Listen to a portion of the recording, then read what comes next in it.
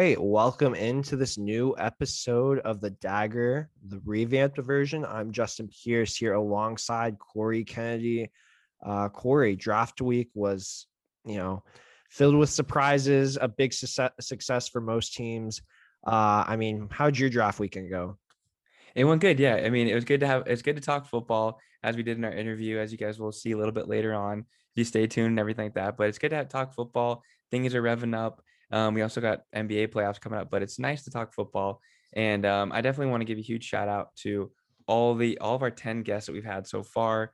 We got 10 people on the revamp. So thank you guys for, get checking us out on social media, checking us out here on the streaming platform. So a huge shout out to all that. So we're having really fun here at the Dagger. Yeah, we have another one for this episode this week. We have Nick Couzin from KVRR, the Fox affiliate here in Fargo, North Dakota, and Moorhead, Minnesota. I got a chance to know him a little bit before the podcast, Cory. Obviously, introducing himself and meeting him for the first time via Zoom. So that's a fun conversation. We talked 49ers with Trey Lance, along with the Chicago Bears and what they're doing since he's a big Bears fan. But Cory, let's get started. Let's not spoil that interview too much, and let's get into some of the highlights from this NFL draft weekend.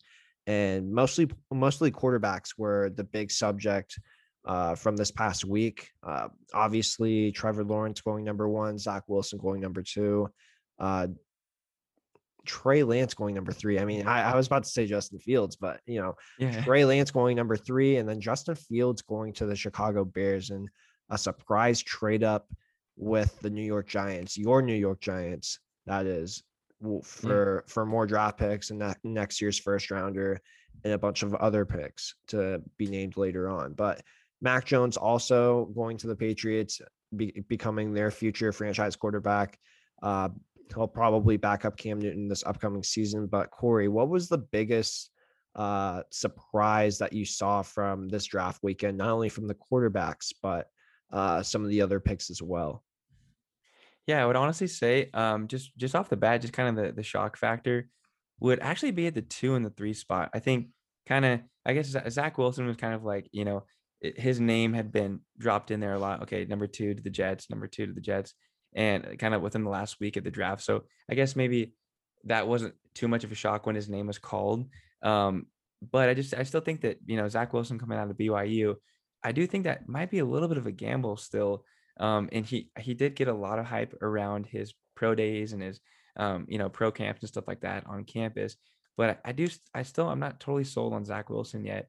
But I think for sure the biggest surprise overall, because that one was kind of left okay, the Niners are gonna go, they can go anywhere here. They can go Justin Fields, they can go Mac Jones, they can sneak in and get Trey Lance too. So I think number 3, North Dakota State, the Bison, representing again back in the draft with Trey Lance. I think for me that was the kind of the oh wow, that was, this is awesome.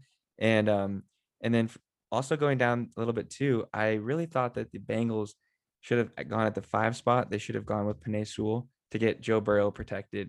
I think that obviously Jamar Chase, former LSU or LSU alum, teamed up with his teammate Joe Burrow. So I think that that's a great combo.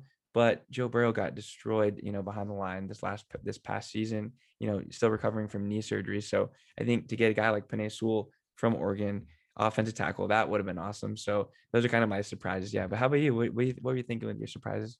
Yeah, so I'm gonna start with what you were just saying there about some of those early picks. Trevor Lawrence, Yeah. obviously number one to the Jags.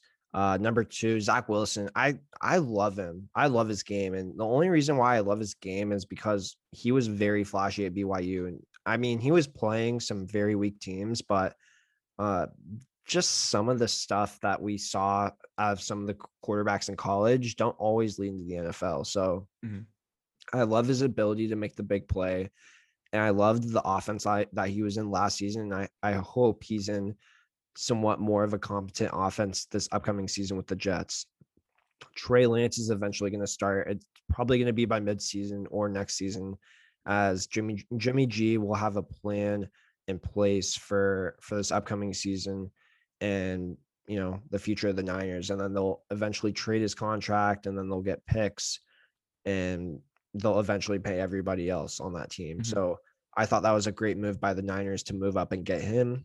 But Jamar Chase was the right move. Jamar Chase, for that reason, was the right move for the Bengals.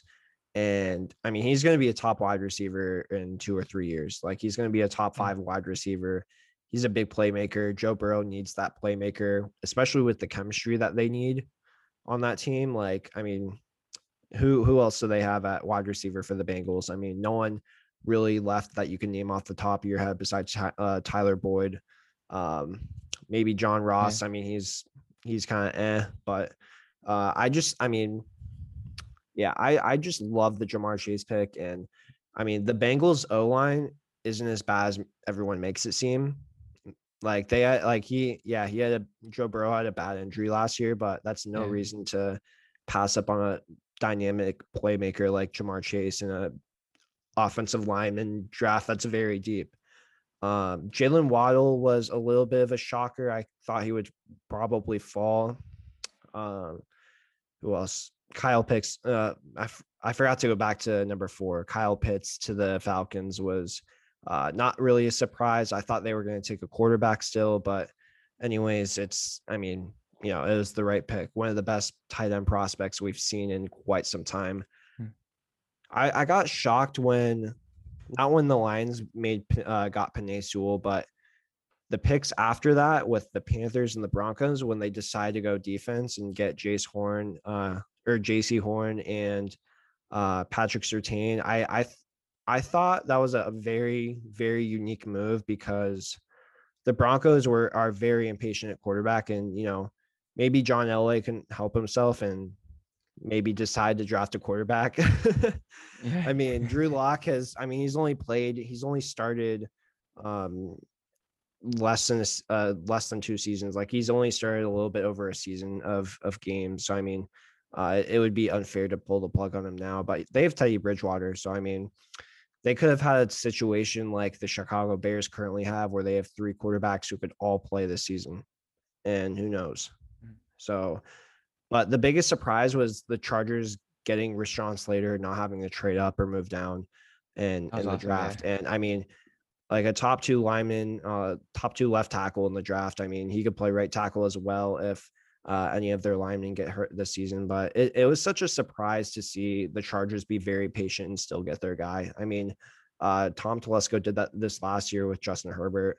He loved Justin Herbert. And that was his first choice, and he got him at number 6. He didn't have to move up and Yeah. trade with the Dolphins or anything. So I love it. So um, yeah, I mean, obviously, besides the trade of Justin Fields, I thought the Panthers and Broncos getting defense first instead of linemen really, really set the tone for the rest of the draft. Yeah, and you bring up the receivers too. I think on one of my surprises too was seeing Devontae Smith being the third receiver taken off the board too.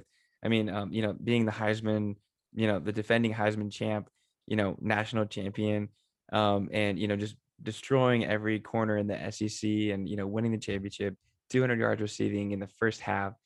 Ended up hurting his hand, so he didn't play the second half. So who knows how many Yeah. yards he would have got, how many touchdowns he could have scored. But yeah, so Devontae Smith kind of the Eagles coming in right over the Giants and stealing Devontae Smith right from the Giants' hands. So I thought I was pretty heartbroken by that to see, and the Giants kind of had to reroute, but ended up actually getting a great player in Kadarius Toney out of Florida, who's a guy that Yeah. I didn't really watch too much this last year, or even know too much about, but looking back at his tape or looking back at his highlights on YouTube and stuff like that, this guy can really ball and be kind of a shifty, quick player. I mean, tough to compare him to Tyreek Hill, but I mean, it's that would kind of be the similar kind of style of play that you Yeah. see out of Tony. And I was just double checking too. So with the Bengals, you brought up the Bengals. So AJ Green now gone from the Bengals to the Cardinals, and John Ross is actually on the Giants now. Oh, that's So right. Okay. yeah, so all these little there was so much happening the last week or month, honestly, that you Yeah. kind of it's hard to remember all these little things that going on. But Yeah, I have so one more surprise too, actually. The yeah. Rashawn Bateman pick for the Baltimore Ravens. I'm shocked that he went that Oh, low in the baby. draft. I thought Yeah. maybe he would go to a team like the Cardinals, who I thought the Cardinals would trade back and get him. I thought maybe the Giants would. I thought the Giants would take advantage of him, but they obviously liked their pick as well. But I thought maybe some of these other teams and that were late draft picks needed a guy like Rashawn Bateman. It's a great fit for him. I think he'll be the number one guy clearly there with Mark Andrews. But it's shocking that he went like late first round like that. I thought maybe middle of the first round was where he was going to land up. Yeah, definitely. Yeah. So, so that I mean, you talk about the Ravens too. They really need a receiver too. Thought maybe they would go after somebody a little bit harder in free agency, but that didn't happen. So they got their guy in the draft at the 27th pick there. But yeah, so I mean, definitely some really talented offensive players to say the least.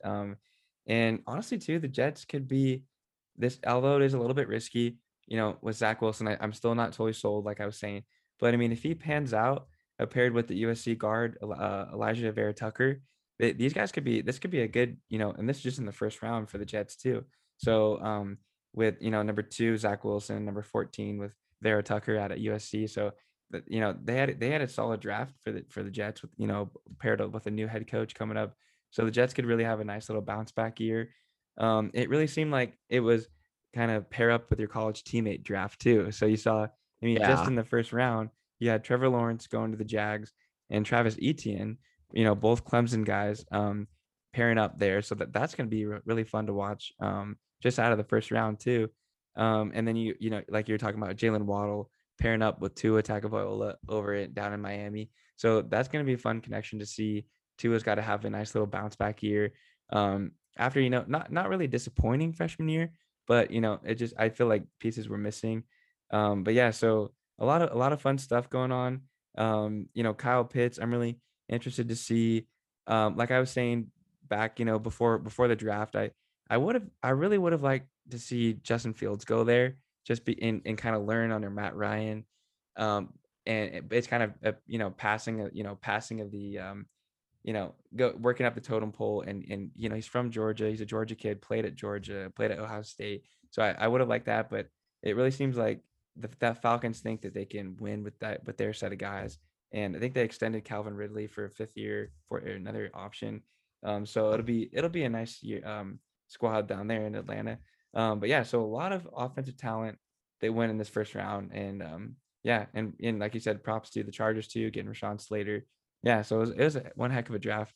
Yeah, and some pre-draft news that got everybody on the edge of their seats was the Aaron Rodgers news of him reportedly wanting out of Green Bay Yeah. and wanting a trade and forcing a trade. So there's been some big developments since then. There is a rumor that he told free agents not to sign with Green Bay because he wasn't going to be there. There was a rumor about, he and the general manager have such a terrible relationship now. Do you see that relationship getting repaired in Green Bay? And if not, where does he end up if he does actually get traded? I mean, it's crazy you talk about this too, because Aaron Rodgers just went from hosting Jeopardy, like the most mellow thing that you can do, to now he's trying to blow up NFL teams Yeah, and blow up NFL draft boards. Like, I mean, I've it's kind of yeah, I've never but seen Jeopardy get leveraged this much in such yeah, a billion-dollar company too. Like I've never seen yeah, Jeopardy like at this high on the brink of something like this. yeah. I mean, honestly, yeah, it's like he went on Jeopardy. Now he's putting his Packers future in Jeopardy. So it's like he's going double Jeopardy. He's going double Need Jeopardy a right now. bell for that. Yeah. Yeah, so I mean, it's kind of savage. Aaron Rodgers is kind of that like silent assassin guy that you don't expect to be, savage, or whatever, like, off the field. But I mean, I could see it happening from, these are all rumors and all that stuff, but I mean, I would be pissed too if like they're so close to, getting another Super Bowl championship and they go ahead and draft Jordan Love, kind of a not a no-name guy, but like not a franchise, solid franchise QB.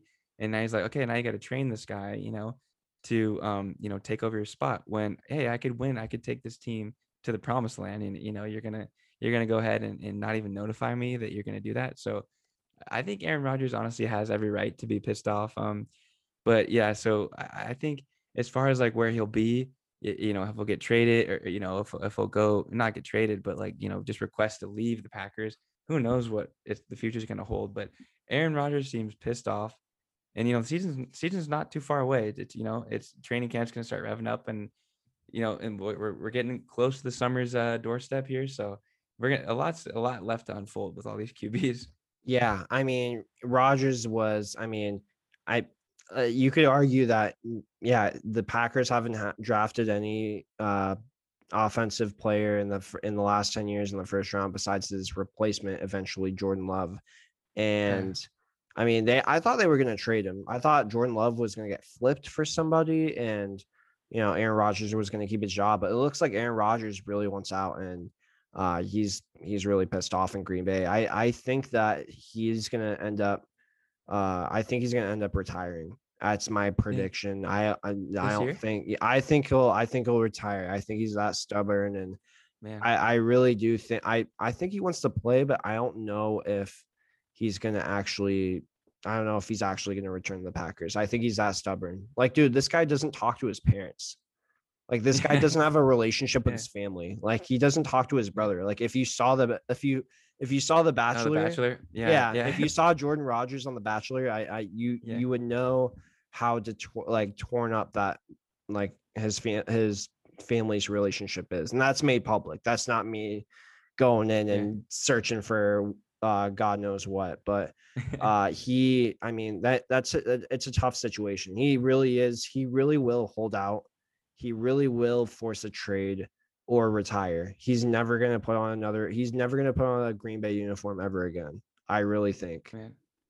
Yeah, I mean, honestly, the icing on the cake too is that, and I think that's probably boiling his blood every day, is that the not electing to kick a field goal to against the shoot, was it the Ram? No, it wasn't It against the was Rams. the Bucks. Uh, oh, against the Bucks, yeah, against Tom Brady Yeah. and the Bucks, yeah, my bad, brain fart there, but yeah, so electing to kick a field goal there and not go for it, not put the ball, in the hands of your franchise quarterback, and Aaron Rodgers, a guy that you should trust, and electing to kick a field goal, end up eventually losing that game to the Bucks, Tampa Bay Bucks. So that's kind of thing that kind of boiling his blood, and then now you've got more trade drama, and more draft drama. So this could be going down, a slippery slope, as much as it already has been. But yeah, we'll see. We'll see what happens. Yeah, I mean, who would have ever thought like a market like Green Bay, Wisconsin was going to get this much drama out of out of someone like, Yeah, I mean, Aaron Rodgers is, I mean, there's news coming out every single day. So that's why we're yeah, uploading this podcast right away. Like yeah, unless something happens where all of a sudden something happens, like we're going to do it. But yeah, stuff is moving so fast, so quickly, and stuff is developing right off the bat. Like, who knows what's going to happen next week when we yeah, record next? Because all of a sudden he could be retired. That could be our whole show. I don't know, but yeah, Rogers is a very, very, very stubborn man, and you do not want to push his buttons. Let's give an example of what the Bucks did. The Bucks won by what they win by a possession the three, in the NFC Championship game. seven, right? It was a seven. They won. It was a very close game. They put it within. I mean, they kicked a field goal to eventually kick another field goal and win it. I guess I don't know, but 31-26. It looks like 31. Yeah, 31-26. 5 so they points. so they kicked a field goal to force the defense to get a stop and then give Aaron Rodgers the ball, and they give the ball to Tom Brady. So they've Yeah, drafted 9 straight times with their first pick in the NFL draft being defensive players, or 9 out of 10, excuse me, and they can't stop Tom Brady. So that's the first problem. You're drafting all defensive guys. You're not yeah, putting anything on your offense. You're giving your offense little to no room to mess up because you had to hit on Devontae Adams, who was a third rounder, to really make that offense look that much better. Tom Brady goes to Tampa Bay, where he also had that same situation with no receiving core. He begged for Antonio Brown. He got Randy Moss at free agency. Rob Gronkowski was a big hit for them. So that's one of their best weapons. Then undrafted guys like Julian Edelman, Danny Amendola, Wes Welker. Not going to say if they're undrafted or not, but they're definitely late selections. And they were great slot receivers. They were great. They were great at getting third downs and playing their role. But Brady goes to Tampa Bay, gets Mike Evans, Chris Godwin, Antonio Brown, Scotty Miller, Rob Scotty Miller. Gronkowski, Scotty freaking Miller, Rob Gronkowski, and who do you have? OJ Howard Brait, this year? Cameron Brate? Brait, and and then in the backfield too, you had Ronald Jones, and you had Leonard Fournette, Leonard Sean Fournette, McCoy. Shady McCoy. Yeah, I mean, they were traded so up stacked. to draft Tristan Wirfs. I mean, you had all this talent on your offense that made you win 3 straight road games and then your home Super Bowl. So that alone carried them. And that, I mean, they eventually got over their defensive struggles because their defense was hot in the playoffs. Let's be honest. Like, red hot, yeah. Drew Brees couldn't touch them. The Redskins quarterback who was starting that game, God, it was I don't even these remember. football things. The football postseason feels like 8 years ago, but it was only a couple months ago. But but I mean, we bring up retiring too. I don't know if Aaron Rodgers can retire like that, being such a just such an. It was Taylor Heineke. Excuse me, Taylor Heineke. Taylor Heineke. Taylor Heineke couldn't do anything. I mean, he ran for a touchdown. It was a highlight reel, but he didn't do much other than that.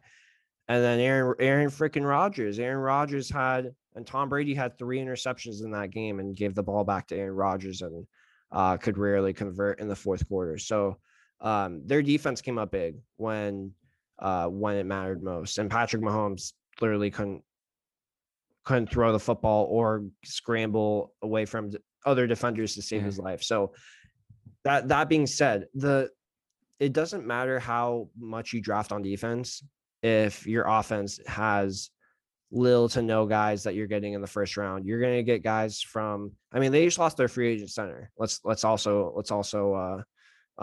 their Pro Bowl center. Let's also not forget that. Like, they lost a lot of pieces, and for Aaron Rodgers to be this consistent every single year with mediocre talent around him, I mean, really, how good would the Packers be next year without Aaron Rodgers, if we're going to be completely honest?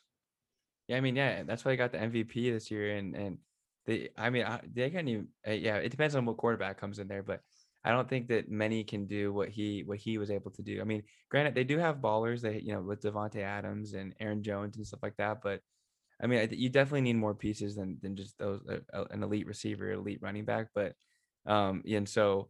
Yeah, Aaron Rodgers is just a magician, and to your point, it's tough to look at what he's done the last couple of years, especially last year, MVP type, MVP year, and it's tough to if you're a GM that has any real sense. I mean, it's like how do you not get this guy more help? But I don't know. But here's how Packers management can save themselves, and I'm going to be completely objective here. If Aaron Rodgers gets traded and they get multiple first-round picks and they keep Jordan Love and he starts and he's actually good enough to start, they're going to be loaded for the next however many years, right? Mm-hmm. I mean, he's still in a rookie deal. Yeah. You're going to give Jordan Love a lot of picks and a lot of future, and you can frankly pay anybody. I mean, you're not going to get a lot of free agents to go to Green Bay, but that's more room to pay other guys. And that's the thing. Are you going to take that risk and get all these picks? Or, I mean, we don't know if Jordan Love can play. We have no idea if he could play in the NFL. Like, he had I thought he was an okay quarterback at Nevada. I didn't think he was that great, but you know, how many times have all of us missed on college quarterbacks? I mean, Yeah, I mean, yeah. if you can play, trade Aaron Rodgers today and trade him to Denver, get all their picks, and then start over. Not start over, but continue to really make yourself a contender. I mean, that's what you had to do with Mahomes. They traded up to get Mahomes. The Chiefs did. Green Bay traded up to get Jordan Love, and I mean, they pissed off Aaron Rodgers. And the fact that he's not moved yet, I mean, it's going to make it worse and worse by the day. So they need to do something and do it very soon. Yeah, I mean, to me, just observing this from the outside, trying to look in and see, get inside of the mind of Aaron Rodgers. It seems like okay, the Packers organizations, they say, okay, this guy's 36, 37. We'll see. We'll kind of ride out his career here. He'll train up a guy in Jordan Love. We'll take a gamble on Jordan Love, and this just seems like a complete smack in the face to Aaron Rodgers, saying, okay, your season's wrapping up, or your career's wrapping up. We'll give it a couple more years, train up our guy, and then we'll let you ride off in the distance, retire as a Packer. But boom, Aaron Rodgers ignited and went off for MVP season. So I don't think it shows me that they didn't believe he could do that, which I think that's the biggest thing that's kind of lighting the fire under Aaron Rodgers. Like, you don't think I can do this? Boom, I just did it for you. Go get me a player. Let's go win a Super Bowl. Yeah, But it's like in exactly. like Should be latest that rumors are easy.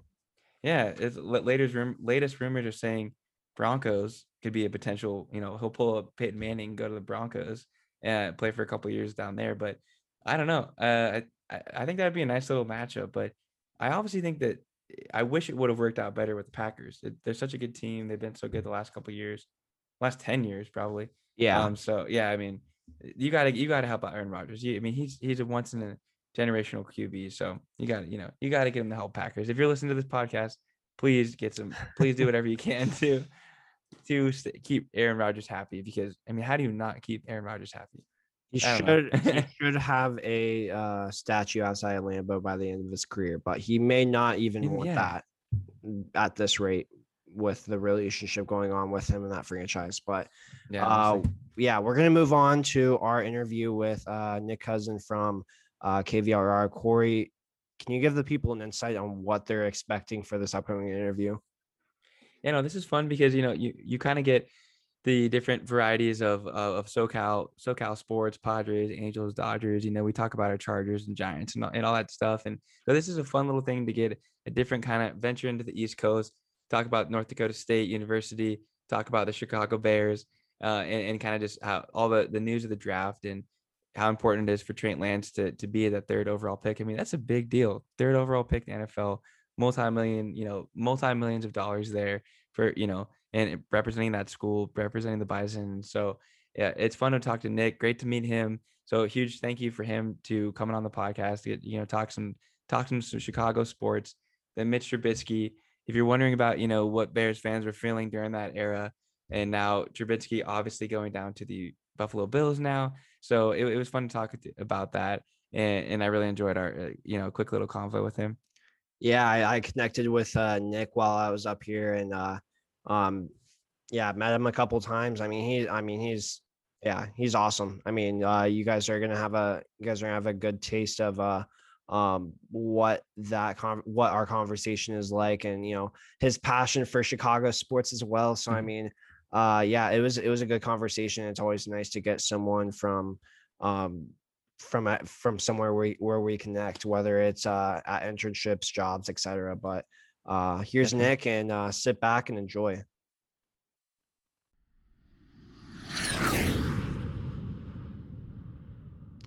All right, welcome back to the pod. Here with us is the one and very own Nick Couzin, KVRR lead sports anchor. He's been there for 2+ years covering North Dakota State athletics, and he's also a very passionate Bears fan. So, Nick, welcome.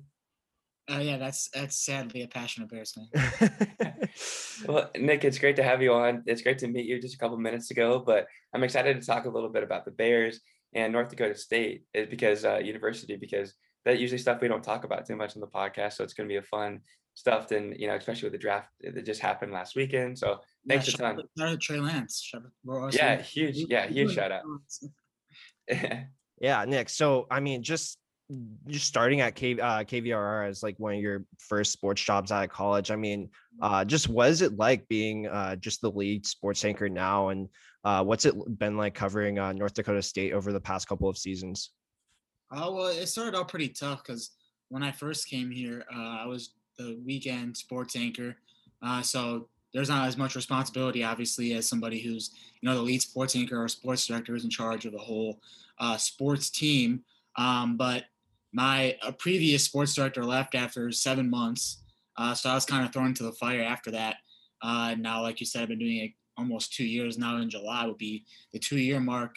And I just kind of, I don't know, I kind of just threw myself into the fire mostly. I just kind of, if I was at a sporting event, I'd introduce myself to people and just try to get as many contacts or whatever, just to get comfortable and kind of build up sources, build up like, information that I could use later on. And then that's just kind of how I became more comfortable with it. And then just kind of like reading everything. Like, that's what I did in college. Like I had like press releases always sent to me. I always read those and, followed all the athletes on Instagram and Twitter and see what they were posting, those types of things. Just getting used to like how all the athletes and how, all the programs are doing and everything, just to kind of like build up a knowledge base and then kind of just go from there as far as like getting comfortable with covering stuff. I mean, I was already confident in, covering a lot of different sports because I did that in college. So that wasn't really a problem. But as far as just like getting used to like covering one school that I've never covered before, those types of things, that was a little bit of a harder transition. But because I had been doing like highlights of the games and being at the games on the weekends, that was a little bit easier into the transition into the position I'm at now. Man, yeah, a lot of times in sports they talk about the next man up, but it seems like in the journalism world too, that happens a lot where boom, 7 months in, now you're the main sports anchor. So do you like that about the business, or is that, it kind of seems like it's a fun way to learn a lot quickly? Oh yeah, that's a cliche answer from like coaches and players you never like. Yeah, And yeah. doing them, but yeah, it's a true process. Yeah. Uh, for sure. Yeah, I do like that process. I mean, if I had been thrown right into the position I'm in now, I don't know how I would have done. The fact that I just kind of came into the position, so knowing some people and being familiar with the area and still knowing what was going on, and then when we brought in another person to the sports staff, it was a lot easier for me to help them along because I actually knew stuff versus coming in and not knowing anything. So that was a lot easier with that transition and having to already step up into that role. And I mean, it's always challenging to do that because you have more responsibility, and I didn't have too much like anchoring experience at all, and I'm doing it twice a week now, 5 days a week. So it's Yeah. it was a lot harder to do, but I mean, I've really gotten used to it now. So no complaints there. That's awesome. Yeah. Yeah, Nick, you mentioned how you mentioned how you made a bunch of connections within the area and with some of the athletes as well. And one of those athletes was Trey Lance. So let's get into that. I mean, what kind of player and person are the 49ers getting with their future franchise quarterback? I think you can see with the number 3 pick, like they just like fell in love with him. I mean, they couldn't come to his first pro day because I think they were at Justin Fields pro day or something like that. But he had the two pro days. The first pro day there was like 30 teams. One of them was not the 49ers, but the second pro day they came and they were one of 4 teams there. And the story that I heard that is probably the reason why. And John Lynch mentioned this, the 49ers GM in his press conference, that John Lynch and Kyle Shanahan, the head coach, they went up to Trey's parents and they were like, "Yeah, we love your son. He's great." All this stuff, and they just kind of like fell in love with the person that Trey is. I mean, he was a redshirt freshman behind Easton Stick, who I mean Justin knows well, being a Chargers fan, who that is. Yeah. But yeah, and so he was a redshirt freshman, backed him up, and pretty much all he did besides play 2 games because of the redshirt rule. He can still redshirt after playing 4 games, but pretty much all he did other than playing those 2 games that he was in was just watch breakdown film, and I think that helped him a lot in the success he had in the 1 full year as a starter, where he had no interceptions, and he was just dominant and won the FCS Offensive Player of the Year. And I think that's kind of where, the inexperience, I think that's not as big of an issue as, only playing one game that he did in 2020. But I think the fact that he was able to be a good backup to Easton Stick and really learn film and do all that, I think it's a good situation for him to go to the 49ers because of that fact. Like, he doesn't have to come in and be the starter right away. I know Jimmy Garoppolo gets hurt a lot and he might have to start earlier than normal, but at least he doesn't have to go in there and be the guy. Yeah, I mean, the Niners made a huge move here a couple weeks ago to get up to that third spot, giving away some future draft picks too. And so there was a lot going on, and it almost seemed like they were willing to take any QB at that spot until the last moment. They went ahead and took Trey Lance. Do you think this might have been a little bit too risky for the Niners, or were they kind of bluffing, saying, "Oh, we could take Justin Fields, Mac Jones, whoever's available," or do you think they knew for sure they're going to go with Trey Lance on this one? Oh, it seemed like they knew Shanahan and Lynch. They knew, but they kept it a surprise. They kept it under Yeah, wraps. And nobody really knew. Like, as soon as they called Trey Lance, like, Trey didn't know. Like, yeah, that's why there was the emotion of him, crying. And I mean, his parents didn't even know. Like, talking to his parents, like, they were like, "Yeah, it's a total surprise." But that's like the good thing about it. It's like, yeah, like, if you're Trevor Lawrence or Zach Wilson, you kind of know where you're going, like, way ahead of time, like a month ahead or whatever it is.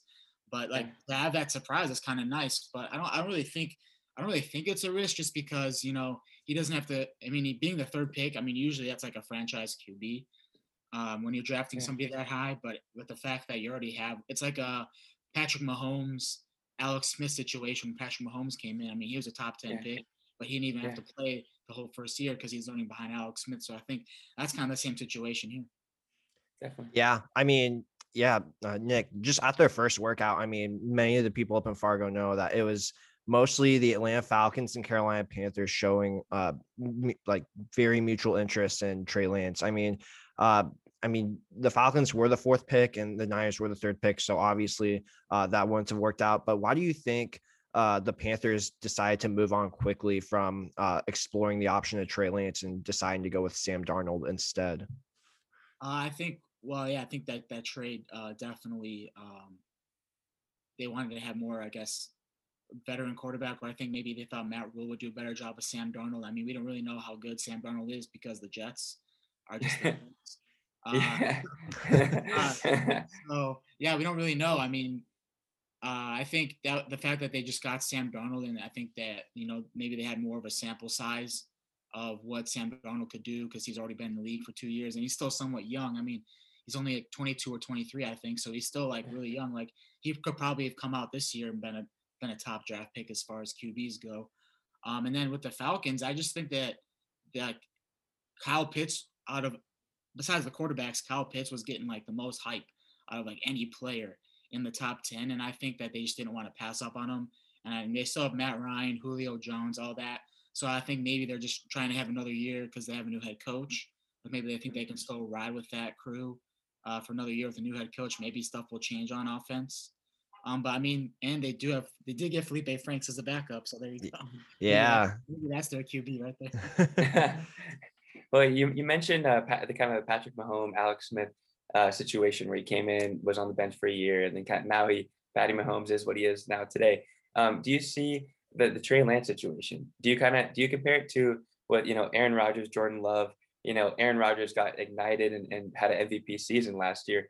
Do you have it? I guess my question is more about Jimmy G.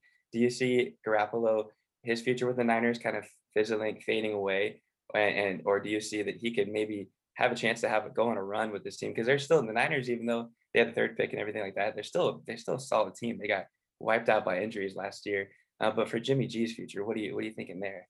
Yeah, I mean, that's been the one thing. I mean, you look at the one healthy year Jimmy G had with the Niners, they're in the Super Bowl. Yeah, So, I mean, that's how good this team can be if they're healthy. But like you talk about with injuries, I think that's the major problem. I think, and I mean, that's really for any team in the NFL. Really, is like, if you can stay healthy, you're going to be successful. yeah, But yeah, I think that it's kind of it is that same situation. I think that if Jimmy G, if he struggles a little bit or he gets injured again, maybe, and then Trey Lance comes in and has a great season replacing him, I yeah, think that maybe he is gone, or the fact that Jimmy G maybe he knows going in. I mean, we don't know what Kyle Shannon's conversations are with him, but maybe they are saying like, hey, like, this is your last year, so help Trey out, and then we'll put you in a good position on another team after this season. But I think it kind of just depends on what happens as the season goes on. Definitely with injuries, I think that could be the end. Yeah, definitely. Yeah, I mean, Nick, you mentioned a Patty Mahomes situation with Jimmy G and Trey Lance, but I mean, let's move on to your beloved Chicago Bears and talk about the quarterback situation there, because they have a lot going there. I mean, Arizona's very own Nick Foles is there, getting paid a lot more money than what he should be. Bear down.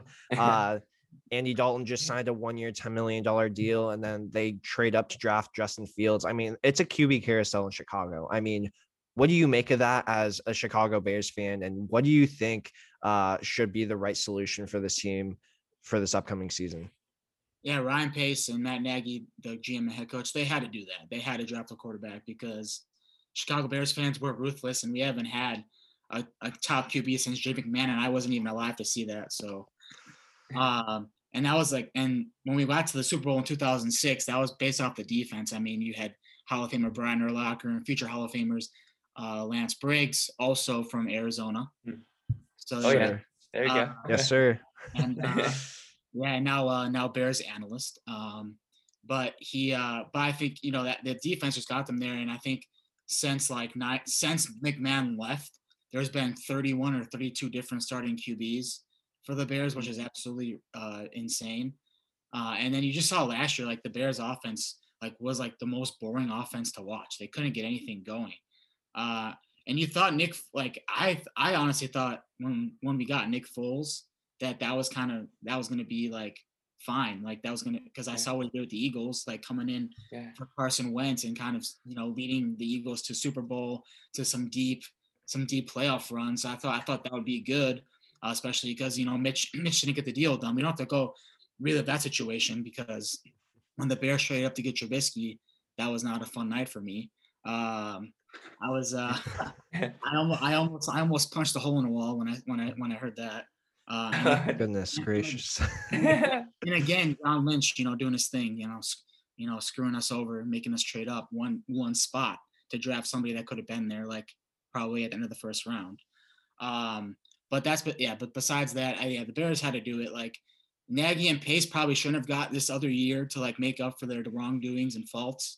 But here they are. They had to do it. They took a risk, and now it's like, okay, like they know that their job's on the line, so this has to work out now.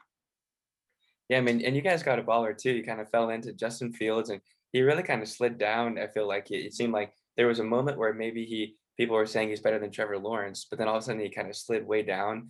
Why do you think the reasons for that, for him kind of dropping a little bit in the draft? And how excited are you just to see him in a Bears uniform?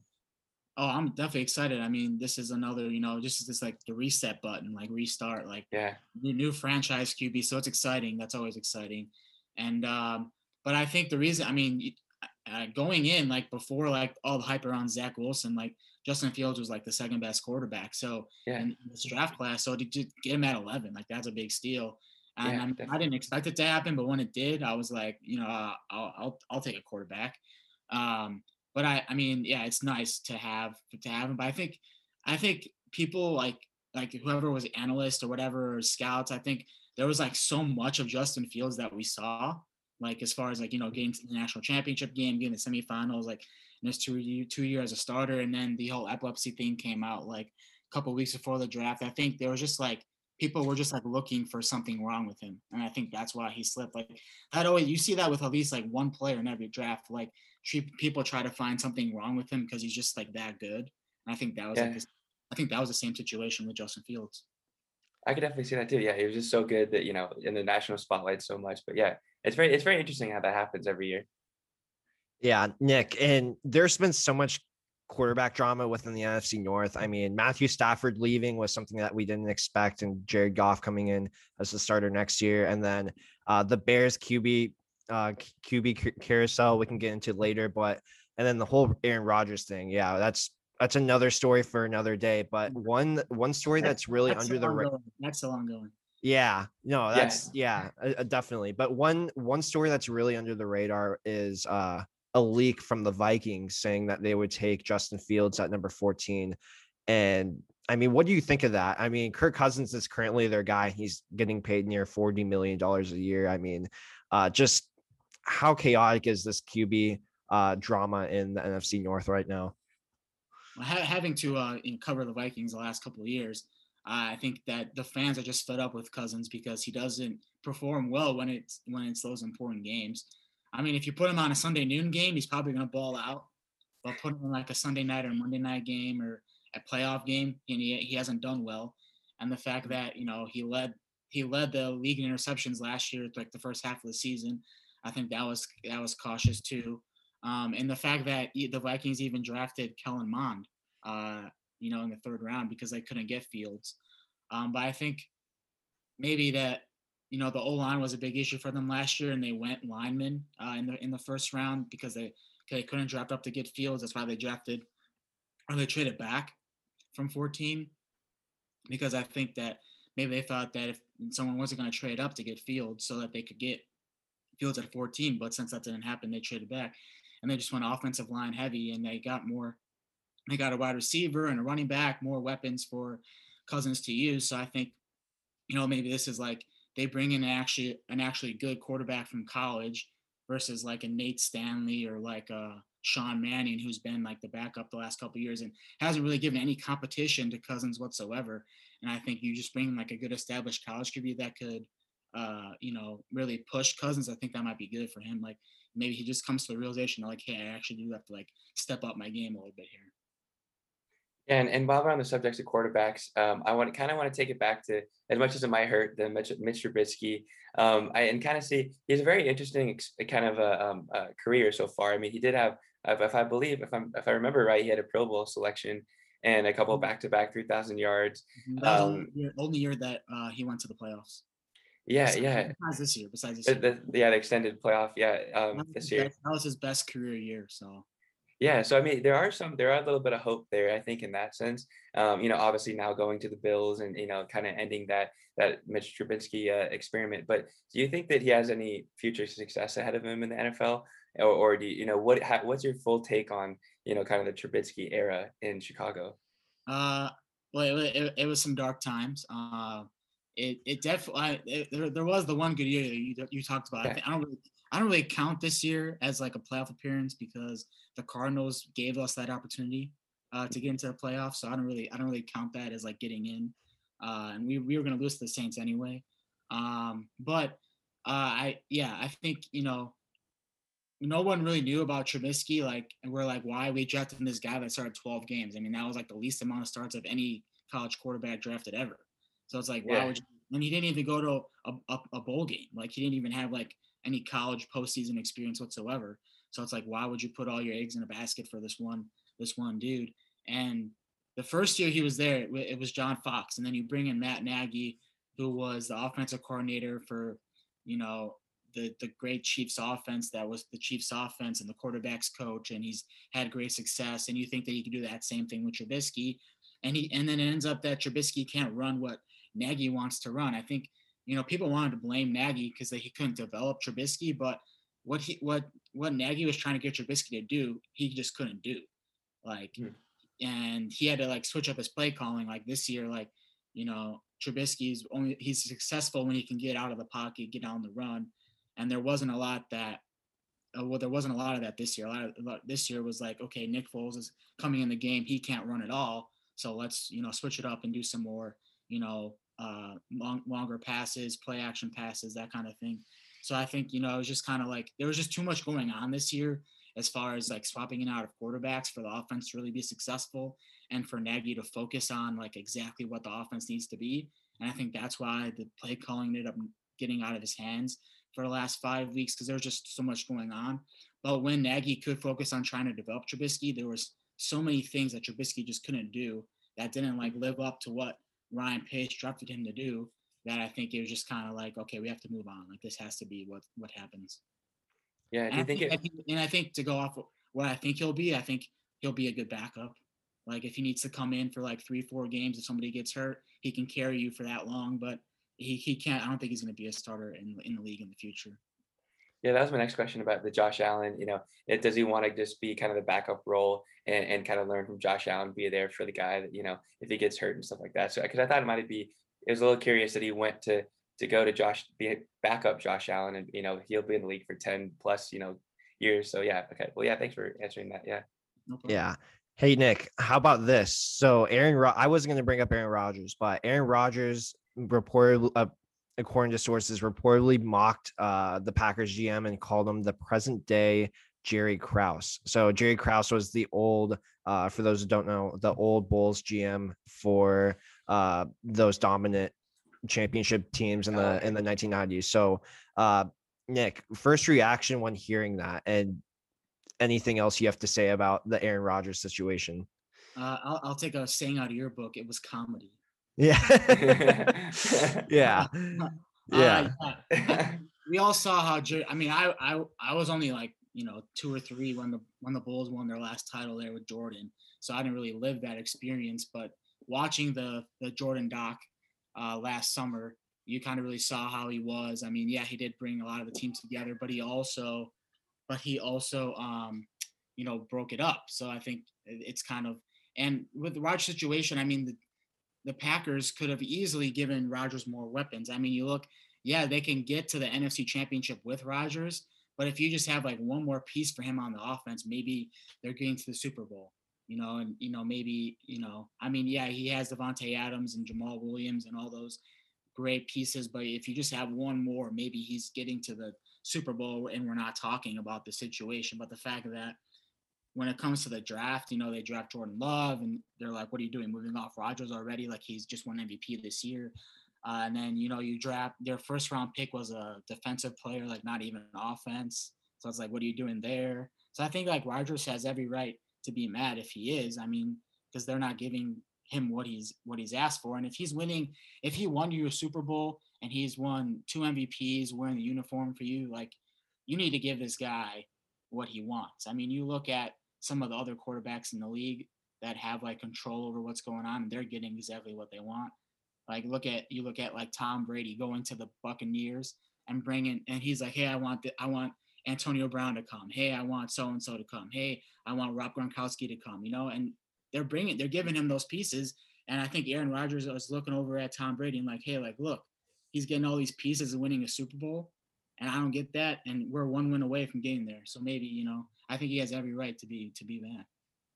Yeah, I can kind of definitely sense some jealousy in the air from Aaron Rodgers, kind of looking over at Tom and saying, "Hey, I just want the same treatment." But yeah, Aaron Rodgers, it's interesting, going to the drama back to his draft day with the Niners and the Packers, and then now to what we have today. And so there's a lot going on with. It's probably the most QB craziness I've seen in the last probably like 10 plus years. Give something to talk about for sure. Definitely, yeah. Yeah, Nick. So I wanted to ask a little bit. I mean, you're a KU alum, so I wanted to ask a little bit about Kansas football and their new head coach hire. So Lance Leopold. I mean, just what do you think about the hire? What do you think about the whole Les Miles departure too? And just kind of how that all unfolded. Well, Les Miles, I mean, obviously with what came up, he had to go, and the same thing with the athletic director. Now that was a short reign, only 2 years for both of them. And I obviously graduated after they both went to the position, so I didn't really get to see like firsthand what those regimes were like. But talking to some of my friends who were still there, they said it was really bad. Like they said that Les Miles was a little out of touch. Like, he's been out of coaching for a couple years, and there was like things in like the press conference he would forget. Like, if they were holding a press conference for like signing day or something, like within like 10-15 minutes he'd forget something that he wanted to talk about in the press conference, things like that. And like at late night in the fog, which is like the big like like pep rally to start off the basketball season, like he went in there and he like introduced himself to the crowd. Everybody got hyped because it's Les Miles, but then like he didn't know where to go sit down, and Allen Fieldhouse, like where he was supposed to go sit. So like little things like that, I think it kind of like played a big factor that nobody really knew about. Was the fact that he might have KU might have been a little over the head. Jeff Long, the previous athletic director, might have reached as far as he was going more for the name than like what Les Miles actually was at the time. So that might have been a reach, but I do think like it's good that they got a new athletic director in there who is a KU journalism grad, so that's already a plus.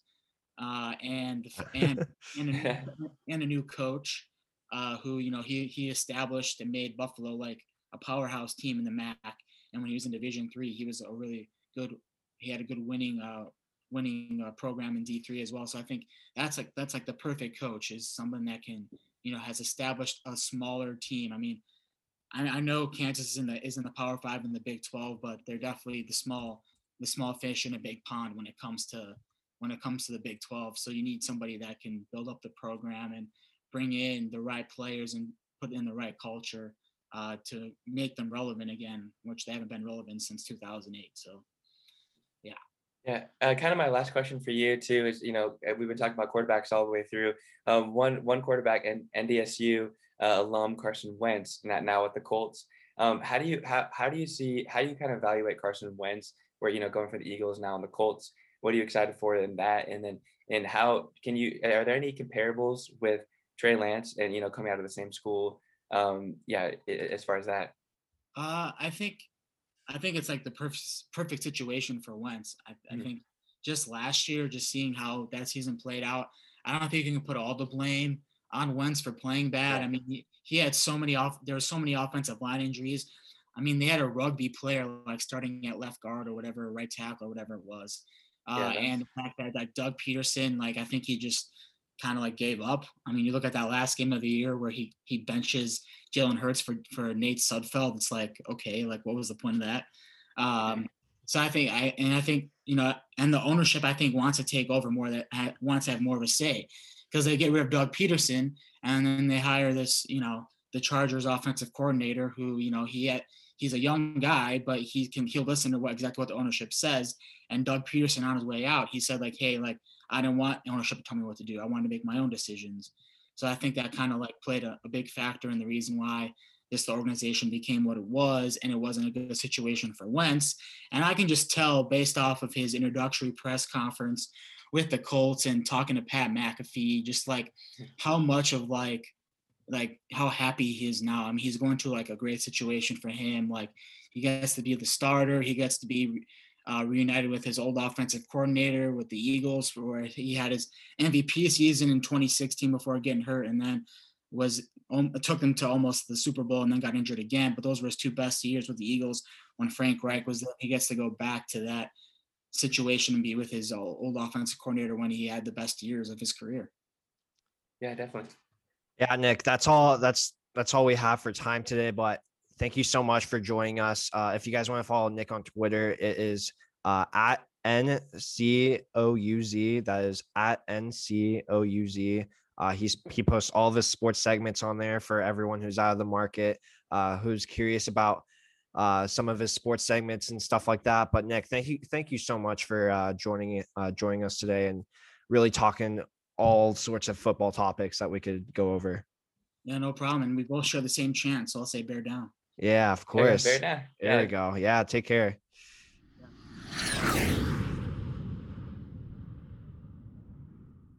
All right, we are back and back on our normal segment schedule here to bring you the Dagger or No Dagger, Dagger 5, and then our Dagger of the Week.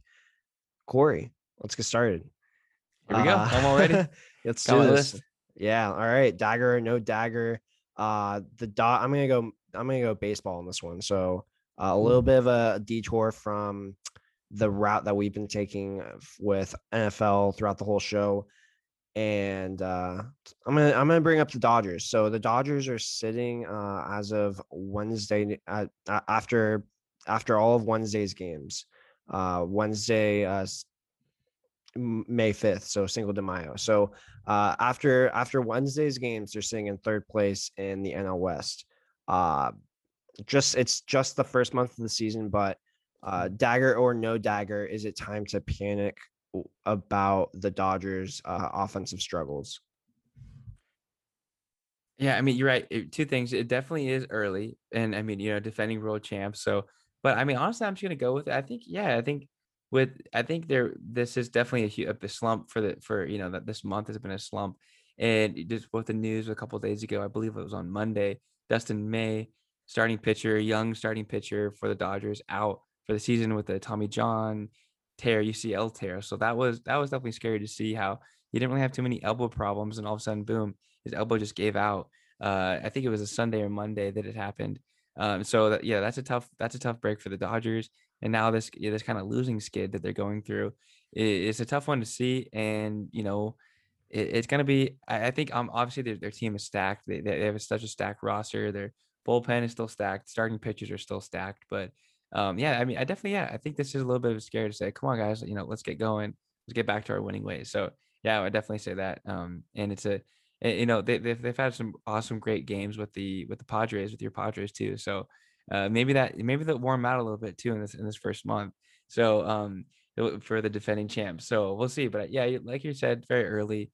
If you're gonna have a slump, this is the month. Get it done here. Get the bad stuff out of the way before we still got a long season here to roll. But yeah, so I would say it's a little bit of a concern though, for sure. Yeah, I mean, it Yeah. is a long season. I mean, they still Yeah. need Cody Bellinger back. That anytime that Injuries. you're losing 8 of 10, there's going to be concerns everywhere. So Dodgers are on the watch. They are, they could Yeah. miss the playoffs. Would be the most shocking thing to happen of all of baseball season. Padre fans would rejoice. That was their main goal, was to be better than the Dodgers. But yeah, that would be big time if they did miss the playoffs. I don't think it's likely. They've won the NL West, I think, 8 straight times, and it doesn't seem like they still have the same core around, so it doesn't seem like they're going to be stopping anytime soon. Yeah, definitely. Yeah, they've been a powerhouse in LA. They've been a powerhouse in MLB. So yeah, a lot of baseball to be played, but we will definitely see. But you kind of going back to kind of the main topic of our podcast this week, the post NFL draft wrap up analysis and all that stuff. One guy we didn't talk about too much was Mac Jones, coming out of Alabama, national championship, in the Heisman contention. Had Heisman winning wide receiver at Alabama and Devontae Smith. And so, do you think, dagger or no dagger, did he go into arguably the best position out of all these quarterbacks? As far, and by position, I mean, getting paired up with, the NFL, one of the NFL greats in Bill Belichick. And, he was kind of the system. He really thrived in the system under Nick Saban, won a national championship.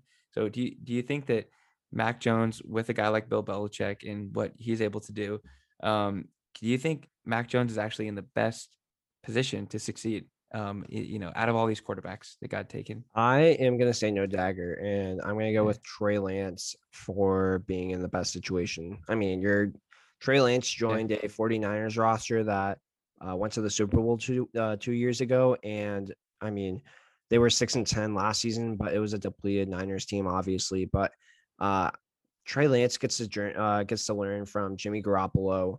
I mean, Mac Jones gets to learn from a former MVP himself, Cam Newton. I mean, Jimmy G was also under Belichick, and I mean, let's be honest, like Belichick really, I mean, he can develop QBs. Let's just say that. Like three of his QBs in that, or no, four actually. 4 of those QBs in his coaching tree have gone on to do great things. I mean, Brian Hoyer was a I wouldn't say playoff winning quarterback, but he was on the Texans when they went to the playoffs. I think it was like 5 years ago or something like that. But Jacoby Brissett ended up getting a starting job in Indianapolis temporarily. Jimmy G went on to win a Super Bowl. Tom Brady, we all know what he's done, but I think he can develop well under Mac Jones, but I wouldn't say he's necessarily in the best situation. He's kind of up in the air right now in terms of what he can and can't do on a football field. And I mean, he isn't the most mobile quarterback, and I would say Trey Lance is.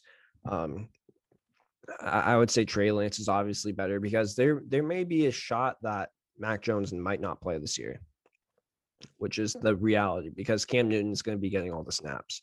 But Jimmy G might get hurt, and Trey Lance might have to go in and with a stacked roster around him, and he knows how to win. Both those quarterbacks know how to win. So I definitely see Kyle Shanahan developing Trey Lance into a really, really talented quarterback. I mean, Trey Lance is a big arm. He's mobile. He can run. adds a different dynamic to that offense where Mac Jones doesn't really he's a different quarterback, but he's not as dynamic as Cam Newton is, if we're going to be honest. So I'm going to say no Dagger. Yeah, definitely. Yeah, I just kind of was thinking about it because Nick Saban, probably arguably the best college coach of all time, and it's still producing and still bringing in top 5-star recruits all over the place, winning national championships. And now you got Bill Belichick, arguably the best NFL coach right now that the league's got. So it's gonna be fun to see what Mac Jones can do. Maybe not a guy that can get out of a crazy situation. Like maybe if he goes to the Jets, could be a disaster. But I kind of like this Mac Jones matchup or pairing with the New England Patriots. So we'll see. But yeah, still lots to go. But yeah, I kind of want to get the Mac Jones talk in there. Yeah. Yeah, love to see it. But yeah, so Cory, dagger or no dagger NBA edition. Ooh. Dagger or no dagger, the Lakers end up in the playing games. So they're sitting at the 6th seed right now. They're on the brink of the 7th seed. I think Portland and Dallas are in between them. So Dallas is above them by a game, and then Portland is below them by a game. Dagger or no dagger, Cory? Do you see the Lakers in that playing game series? And they have a tough stretch coming up to close out the regular season. Yeah, I mean, this is a tough one, and this one for sure to watch closely for all you NBA fans out there. Right now I got 3 of them written down. I think there's another one, but Lakers and Clippers coming up on Thursday. Lakers Portland, Lakers Suns. So if they had a huge Lakers had a huge win against Denver, so that without LeBron too. So that was a great win for them. I think they'd lost 6 out of the last 7. Big win against Denver though, so that's a nice one to get the momentum going. LeBron had his thoughts about the play-in tournament as well, and so this is I'm gonna say, and it looks like LeBron's gonna miss these upcoming games too, especially against the Clippers. So shoot, I think I might say the Lakers might get into that play-in tournament, but I also don't think it's a huge thing to panic about. I think that the Lakers are they're resting up. It's a bad time to be resting, but just because you want to gear up for the playoffs, fine, take off any little bits of rust and get ready for the playoffs to go. But I think the Lakers are built to really face anybody in the West and in the East for that matter. When if they end up getting to the finals. But yeah, so not to panic, but I do think this is a very possibility that the Lakers could get down there.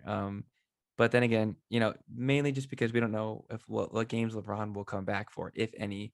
It's for sure. I think the last thing I saw was for sure the Clippers will be out tomorrow as we're recording this. But I don't know about like the Portland and the Suns game. The Suns are balling, so you lose those 2 games, Portland bumps up. So I'm thinking it's a real possibility. Yeah.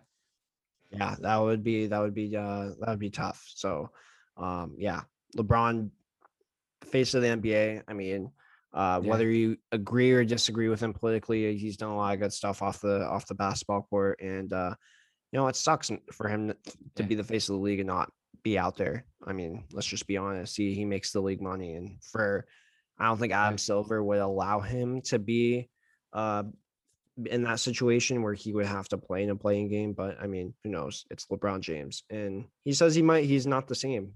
So I mean, who knows? Mhm. So Yeah, definitely. Yeah, this play-in tournament, as we get closer to it, it kind of leads into my next question too, to kind of go deeper into this. But I wonder, is this really just a terrible idea? It's an interesting way how the 7 through 10 seed they got to play. They play the 2 games. If what is it? It's the 7th seed. The 7th yeah, seed so it's the 7 versus loses 10, 8 versus 9, and then the winners of those fight for first the 7 and the 8 in seed, the 8th seed. basically. So Yeah.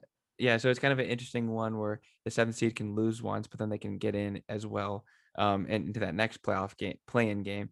But do you think that LeBron said a couple days ago, basically, whoever made this play-in thing should be fired.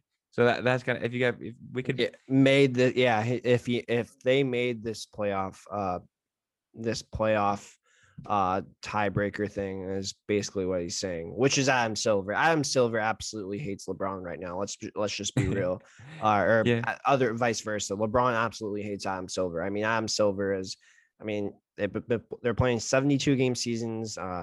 LeBron, all LeBron wants to do is rest. I mean, he's had half the rest time that he normally would get in a regular season, which is totally understandable. But I mean, yeah, LeBron's pissed. Let's just say that. Yeah. So you definitely go check out his comments on the play-in tournament and all that stuff. But I guess my question is, do you just think this is overall a terrible idea that the league reduced it down to 72 games and kind of forced this play-in tournament, or do you think this is a good thing to a kind of a good solution to a shorter season? I mean, here's the thing about what the NBA did this year and the NHL, all combined in both. Both their seasons are running into May. So if you're if you're listening to this on Thursday or whenever you are, it's going to be a couple days after LeBron hit the floater in the second round versus the Toronto Raptors to go up 3-0, that game-winning shot. And that was, at this point in a normal season, we would be in the NBA conference semifinals, right? I mean, in a normal season. So what Adam Silver and Gary Bettman should have done for their leagues is they should have shortened it down to the amount of games that it would make to end the season in April. Let's just be honest. Everyone wants to see a like April, May, June playoffs. I mean, that's just how it's normally been done. I mean, I'm used to watching the Stanley Cup final on Memorial Day, game one usually. Yeah. And I'm usually, I mean, it's so different. I hate the May start date and going into July. And like, I mean, I would honestly rather just get it back to normal. And that's one way we could have done it. So the whole off season is going to be a month later. I mean, the season's not going to start until December again. It's going to be a really wacky transition to get this whole NBA schedule back to normal. So I'm going to say no dagger to any format that Adam Silver is proposing for right now, because this is delaying a lot of stuff. And this season honestly should have ended a month ago. It should have been a 60 game season or 55 games or whatever, however many games you could fit into that little time capsule. And we should have gotten the season started a lot sooner. We should have gotten the season started a lot sooner, if I'm going to be honest. But yeah, I guess there's a lot of moving pieces there, and I guess you could argue too, like shorter time to make a playoff run. But I do feel like this is kind of extended, I'm totally ready for the NBA playoffs. To be honest, I feel like I've kind of been watching a little bit less basketball just because I'm like, okay, we saw the whole last year of the bubble. We saw that whole last season. We saw the NBA get stopped. Now we're here, we're rolling into May and we're still in regular season basketball. And now we still got to see this play-in tournament with the 10 seed. So I'm like, the 10 seed in the East, I feel like they don't even deserve, yeah, as I just say, it's like, let's just get into playoff basketball. And I think maybe LeBron might be feeling that, like, but this might benefit him as well because he's still, bothered with that ankle injury. So, I mean, there's so many moving parts to this, but I think that it is kind of crazy, uncharacteristic to see LeBron say, whoever made this, whoever made this should be fired. And so, yeah, but we'll have to see. I mean, this could be a fail. I don't know, but we'll see, with the league making the 10 seed, potentially be able to sneak into that 8th seed, the final seed. So we'll see though. It'll be kind of March Madness-y feel to the NBA.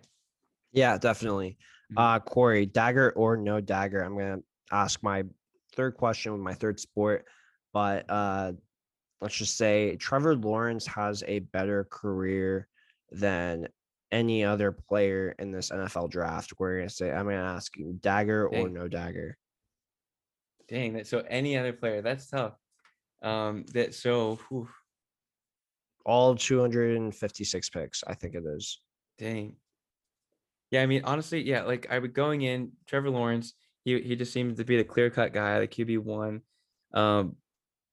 Just with his arm strength, athleticism, I mean, his leadership, I mean, his career at Clemson, just what he was able to do, just coming in from his very first year all the way to his third year. It's tough to say. I mean, I'm really kind of torn between him and Justin Fields. I really think that Justin Fields can make a huge a really, really huge impact in this league and just with this play. So this is a tough one to say because I mean, with the Jaguars, it's historically not the all-time best franchise, or if to say that, but I mean that's a tough one to say. I'm gonna say, shoot, I think I'll just say no dagger on that one. As much as I hate to say it, but I do think there's so much talent in this. But out of these quarterbacks, I don't know what it is, but for some reason I'm really liking what Justin Fields did in college, and I think that Justin Fields can go off and have the best career in this draft. But I also think Devontae Smith can ball out too. Kyle Pitts can be one of the most amazing tight ends that we've seen too. I mean, we saw him in college. We'll see how he gets there too. But Trevor Lawrence, yeah, I think as much still being the number one overall pick, I think he has a lot to prove just because he's been a 5-star guy. It seems like the last 10 years. So it's like, I mean, all the way from way back when he was in high school, he was always a star coming up through the rankings, and now he's finally here in the pros. So we shall see. But yeah, that's a tough one though. That's a tough question though. Yeah, no, definitely. And Cory, I mean, yeah, I mean, he's supposed to be the best prospect. I mean, he was the Yeah. best prospect in high school, going to college. It was always Trevor Lawrence, Justin Fields, like 1 and 2. Like, I mean, I'm really hoping we see. I really hope that he succeeds and Urban Meyer lasts with the Jaguars because that's his guy. Yeah, I mean, yeah, Urban Meyer too. That's gonna be a fun one to see him and Travis Etienne from Clemson. So it's gonna be a fun little thing. And the Jaguars aren't as bad. I mean, Gardner Minshew went on a little run with them. But I mean, yeah, the Jags. I think honestly, if the biggest downfall of Trevor Lawrence would be the Jaguars organization. It's gonna be if they can get him to a good spot. Get the players around him, get the defense, get the offense up to his level of play. And so I think honestly it's really going to be putting the Jaguars organization in his career. So that's kind of where I'm a little hesitant to say that. Yeah. Yeah. But so for my last question, go back to a little NBA. I think it was announced today on Wednesday here that Kyrie Irving fined $35,000 for violating media access rules. I think believe this is the second time this happened already. There's been some drama already around the Nets a lot with KD's injuries, Harden's trade, and now Kyrie refusing to talk to the media once again. Do you think that the Nets are really their own worst enemy, and the Nets are kind of a problem for themselves with the drama that they might, as far as the injuries and as far as the kind of the media drama that they're kind of bringing in, that they could be the ones that take them their own self out of these playoffs? I'm gonna say no dagger. I mean, I'm pretty commonly everyone would say dagger, and I'm not gonna go that route. I'm gonna say that I mean it's New York City. There's gonna be media regardless of how great or how awful you're doing during your season. So I'll give Yeah. James Dolan an example. I mean, James Dolan creates drama for himself, right?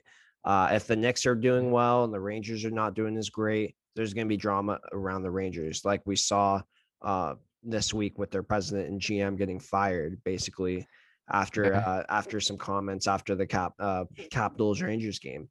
And I mean, if James Yeah. Dolan is succeeding with one team, he's going to screw it up with another team. That's just the way it goes at Madison Square Garden. But the Knicks are a fun story. The Nets are always in the spotlight. So the Nets have higher expectations, but the Knicks, they could be in the second round. So that altogether is going to be a Yeah. media bluster. And Definitely. you know what type of questions Kyrie Irving and Kevin Durant are going to get if the Knicks beat them? They're going to be Mm. like, hey, why didn't you join the Knicks? Or why didn't you? I mean, they're Yeah. going to ask about like the New York versus New York rivalry, and they're going to downplay it, but it's going to be big.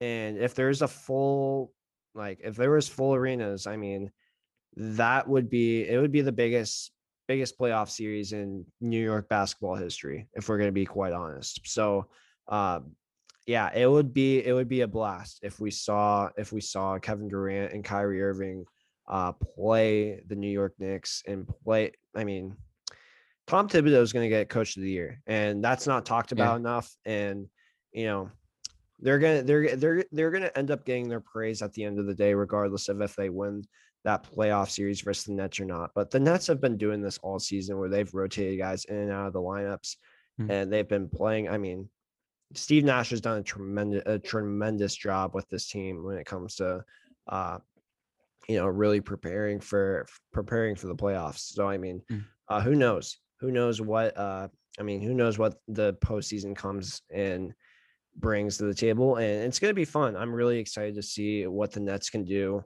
and if Kevin Durant's healthy and James Harden too, because James Harden has been out as well. So Sure, yeah. yeah, it's a media circus in New York. I'm going to say no dagger on that one. Yeah, makes sense.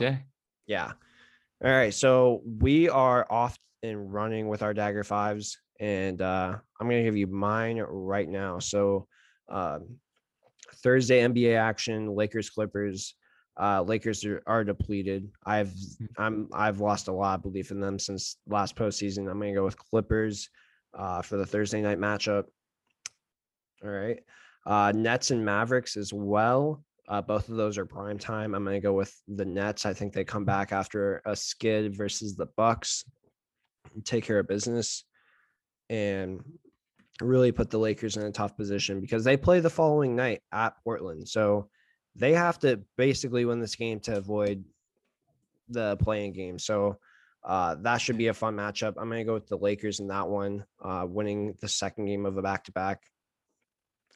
Pelicans 76ers Friday night as well. The Pelicans need to stay alive. Lonzo Ball has been balling out of his mind, and the 76ers are the best team at home and one of the best teams in the East as well. I'm going to go with the Pelicans though, and give a little bit of an upset bid.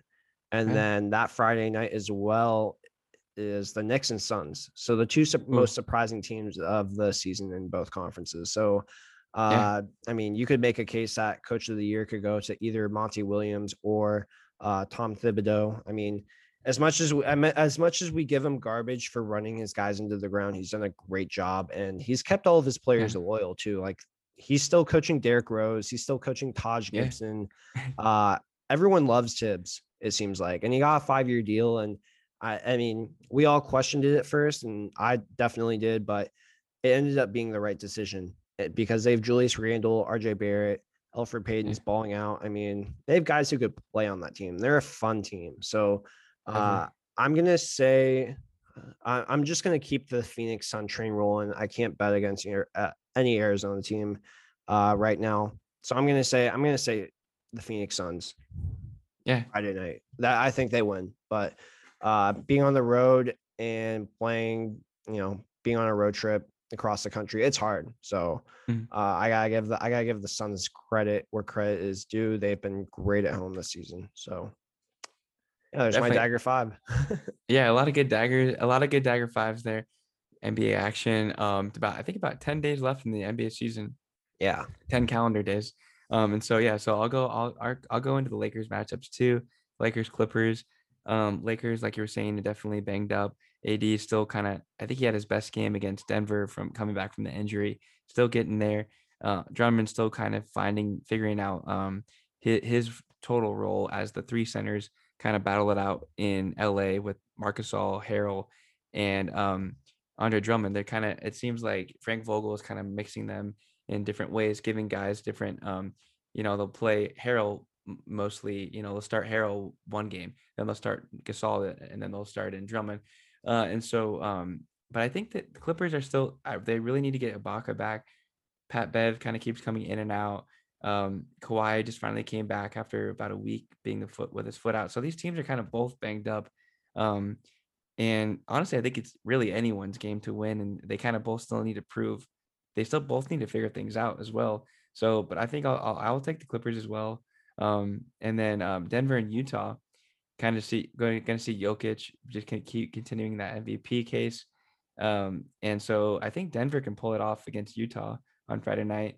And then going back to the Lakers in Portland, that's going to be a big one for the Lakers to win. I think they can pull it off. I really hope that LeBron can come back too for that game to see how playoff ready he might be or may not be. So I think Lakers can win that one on Friday.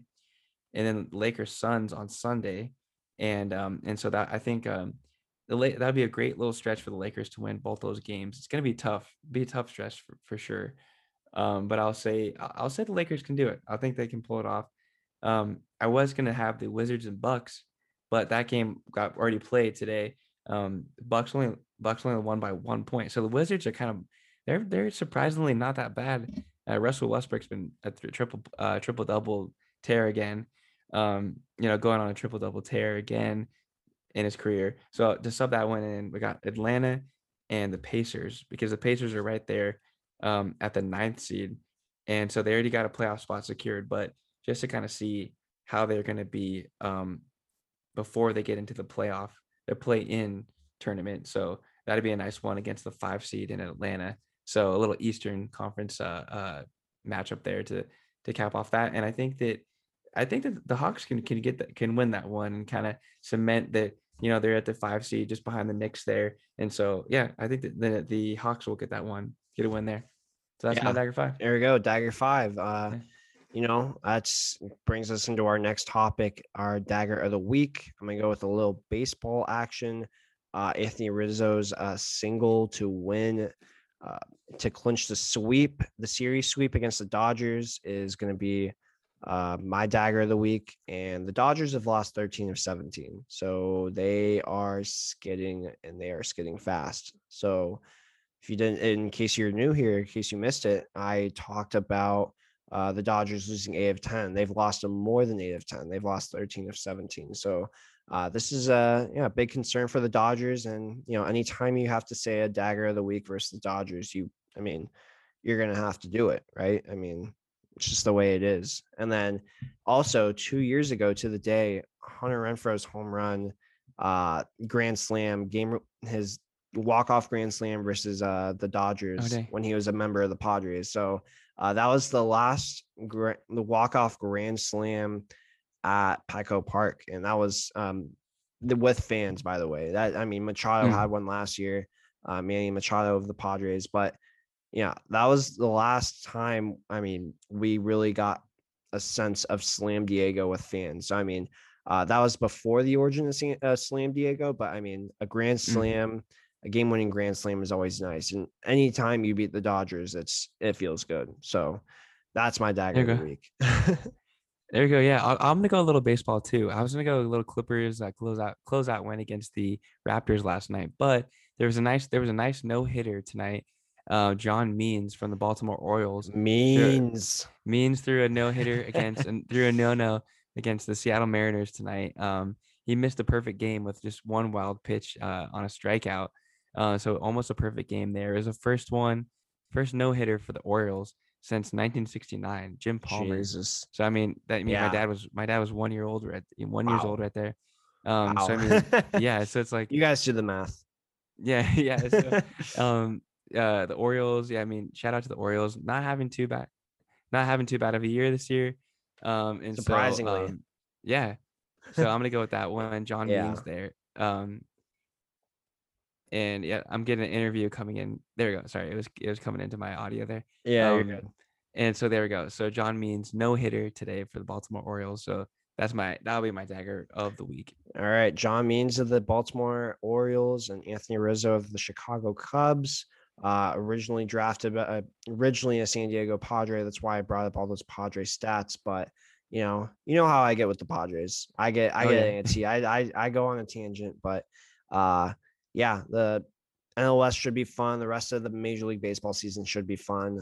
Not really any teams popping out early either. So, everyone's kind of even skewed. The NL East is kind of reminding me of the NFC East. Everyone's kind of hovering at 500. So that should be a fun time to follow that race throughout the season, where all 5 teams are going to be in it anyways. So yeah, we'll see. But make sure you guys subscribe to our podcast, whether you're on Apple Music or not Apple Music, whether you're on Apple or Spotify, and follow us on all our social medias, Twitter, Facebook, Instagram. You guys know the deal. I'm Justin Pierce. Here's Cory Kennedy. And thank you guys for tuning in, and we will see you next week.